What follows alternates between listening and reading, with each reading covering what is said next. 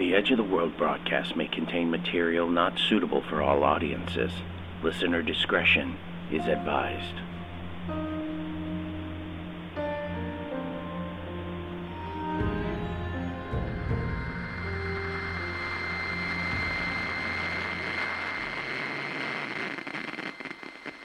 Where the hell did you come from? Originally, Kansas.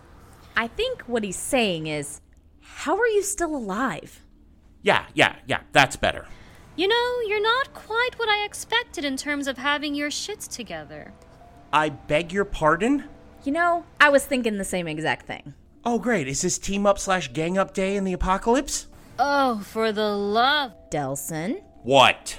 she's obviously heard your broadcasts. There we go. She's still alive, and that means she has some form of survival training, most likely military. Getting warmer. And the fact that we are crawling with revs and your average handheld communication device like a walkie-talkie has a max 2-mile broadcasting range.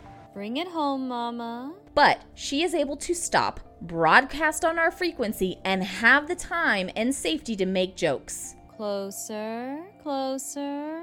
Means that she is at a safe distance and has a portable broadcasting unit and likely people with her to carry and operate it. Can I just say that was all matter of hot. See, somebody appreciates my skill set. You were an IT employee. How in the hell did you put that together? I worked IT for the NSA in a top secret facility and was on my way to becoming a whistleblower of the highest caliber. You learn to cover your... I get it. You're Jenna Bourne. Fantastic. Awesome. Great. Can we get back to the person actually talking to us right now? Don't mind me. This is like watching a pre-event sitcom between brother and sister. I feel like it's more like an older episode of Roseanne. I get a Shameless vibe. Who the fuck are you? Jennifer Walker, Lance Corporal of the 190th Combat Service Support Battalion. Where are you from, Corporal? Originally stationed in Billings, Montana. What are you? Before you say another word, if you ever speak to me in that tone again, I will make it my goal with whatever time I have left to find you and fuck you with a wrench. Do you understand me? Crystal. Good. Now, what are we doing? Is that what you were going to ask? Yeah. We are coming to you. How? I currently have 27 adults on my team. We are transporting 21 children and 12 older folks with us. 60 people? How is that even possible? I didn't even think there might be that many people left alive worldwide. How are you transporting them? Do you have a functioning vehicle? No, we don't. We are on foot. We are usually only able to make it a single city block in distance safely, and that's every other day. Children and senior citizens? How do you feed them, keep them healthy, or quiet for that matter? Let alone maintain unit cohesion. Good questions. Severe rationing and scavenging, which your office workplace hint you gave a while back actually saved some lives, Delsin. I'm glad I could help. There's a few little ones who wouldn't be here without that tip. As for keeping them healthy, we can't. Our doctor... You have a doctor? Yes, we do. Please don't interrupt. Right, sorry. Our doctor ran out of supplies and medicine over a year ago. Jesus. We are focusing on just keeping them alive. That's all we can do. As for the need to maintain silence and unit cohesion, everyone here knows the alternative. We originally started with 300 plus when the event began. We were all on base. We managed to fortify our position and maintain it for so long, but time, the elements, and revs were starting to wear it down. Why are you out here then? Him. Me? Yes, we began picking up your broadcasts. Holy shit. On the day you two encountered the Talker, we had lost the last of the fencing surrounding us. We were seconds away from being overrun and they just stopped. That's not good. The idea has crossed our mind.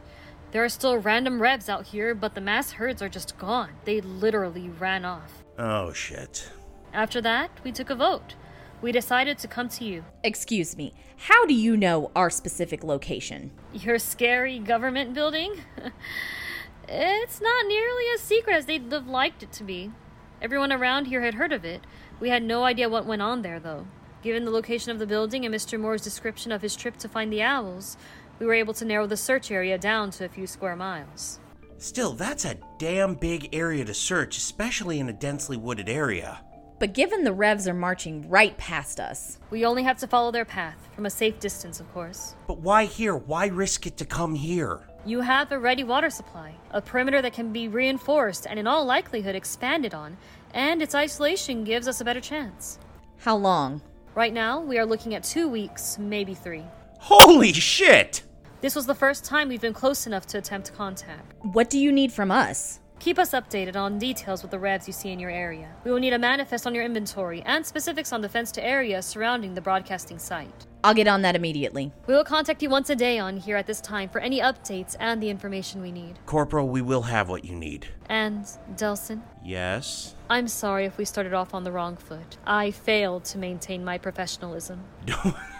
Don't sweat it. I mean, listen to who I have to live with here. I think I can handle it. I look forward to finding out if I can handle it. Walker out. I'm sorry, did she just... Shut the fuck up. Do you want to die? She thinks she can handle you. Delsin? Oh, girl, she wants in your pants. Oh! The Edge of the World broadcast, Season 2, Episode 14, Houston, Can You Read Me?, was performed by Joel Mingle and Katie Hammond, and introducing Elisa Vigo as Jennifer Walker. Today's episode was written by Joel Mingle. Today's music was composed by Raphael Crux and Scott Buckley.